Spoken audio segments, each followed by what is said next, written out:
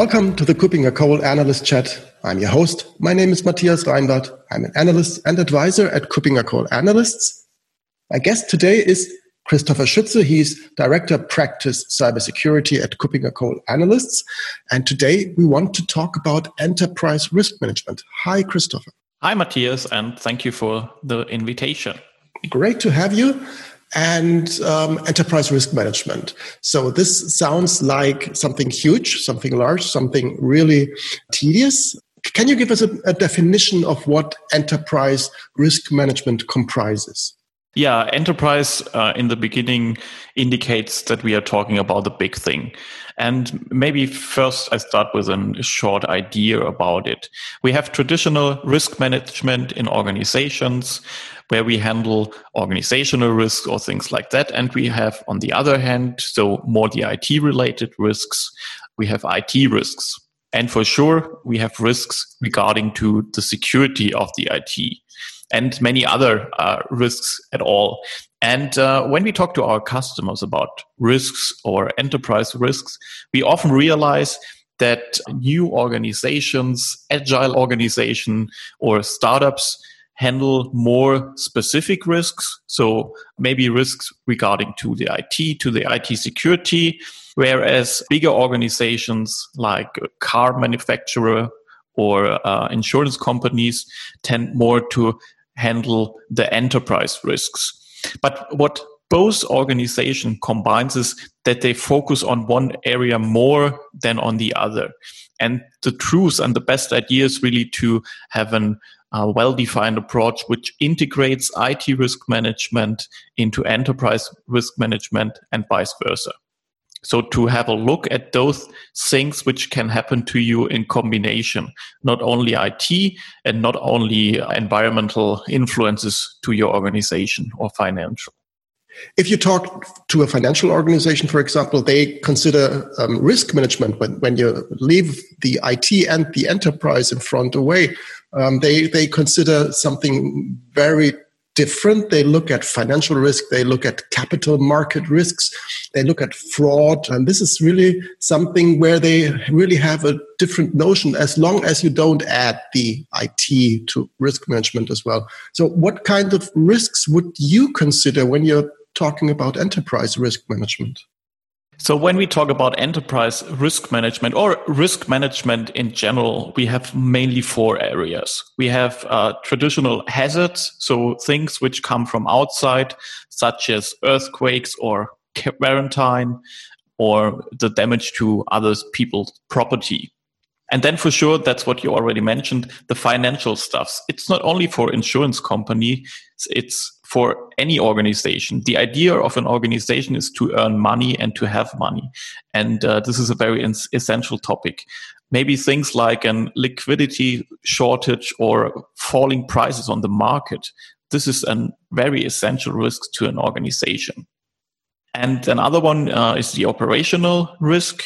It is maybe if you offer digital services or things like that, those risks are handled in that area. And the last one, so the fourth category, is in strategic risk. So things which impact the objectives of your organization. And these risks can be IT risks, IT security risks, or enterprise risks. And these are mainly the four categories. And maybe I mentioned this in the hazard category. There are also things like terrorism or in general a natural disaster or blackouts. And if you think about enterprise risk, IT risk, and IT security risk, maybe as three layers and enterprise risk on the top level, a pandemic crisis or a terrorism attack impacts the enterprise and the IT. Maybe your data center is not available anymore. Or on the other hand, if you are offering digital services and you are not aware of failover IT, you have maybe unprotected accounts like issues in identity and access management. This is more an IT risk or an IT security risk. But maybe combined with a terrorism attack, it's also an issue which affects your whole organization. And then it's again an enterprise risks.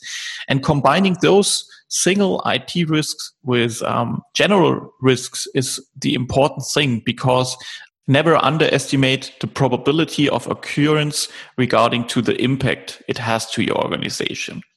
Just think about the pandemic crisis. Nobody expected it, but the impact is very high. So we cannot clearly distinguish between enterprise risks and IT risks, or to put it the other way around, as you just described, many IT risks can be considered immediately as enterprise, as business risks, right?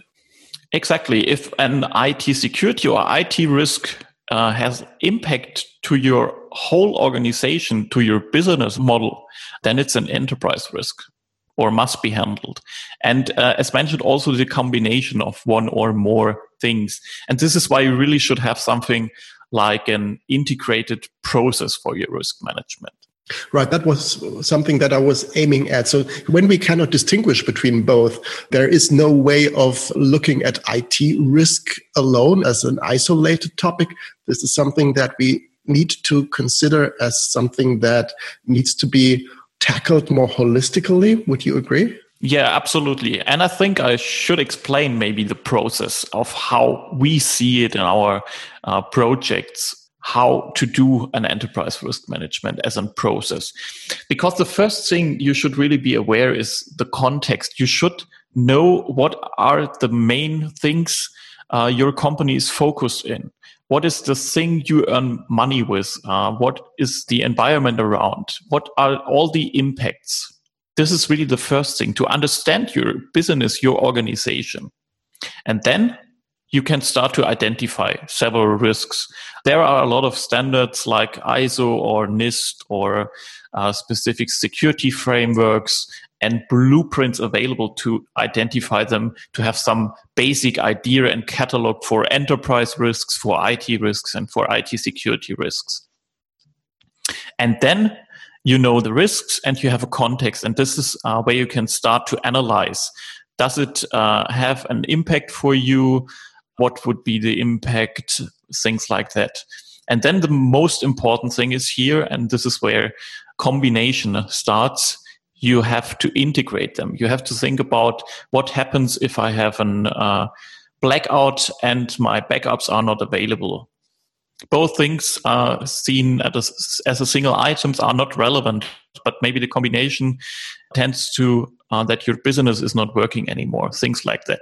And after integrating them, after combining them, you can rate them. You can say, oh, the impact or the probability of occurrence is high or low or medium. And based on this, then you can create mitigating measures, you can implement tools, software, processes, whatever, and monitor the risks. Because what is clear, your organization changes, the impact to your organization changes, laws and regulations are changing, and these are things which have impact on your risk catalog, on your risk model, and at the end of your enterprise risk management. And that is why you have to monitor your risks, and this is why you have to monitor your risks. Right. When you mentioned that you need to assess the impact, that you need to also assess the impact of combined risks, I think there is also a danger when you're doing this process of overdoing it, of implementing too many controls. I know many organizations are on the other end, so they really have not yet fully gotten to a picture of their overall risk posture. But on the other hand, when you're doing and executing and exercising this enterprise risk management, there's also a danger of having too much in place. How do you get to the right balance here? Ask experts is the simple answer. No, as I mentioned, standards can be used. There are best practices available by public organizations, by states, ISO, NIST, and so on. And what you mentioned, don't do too much. Focus on the essential ones.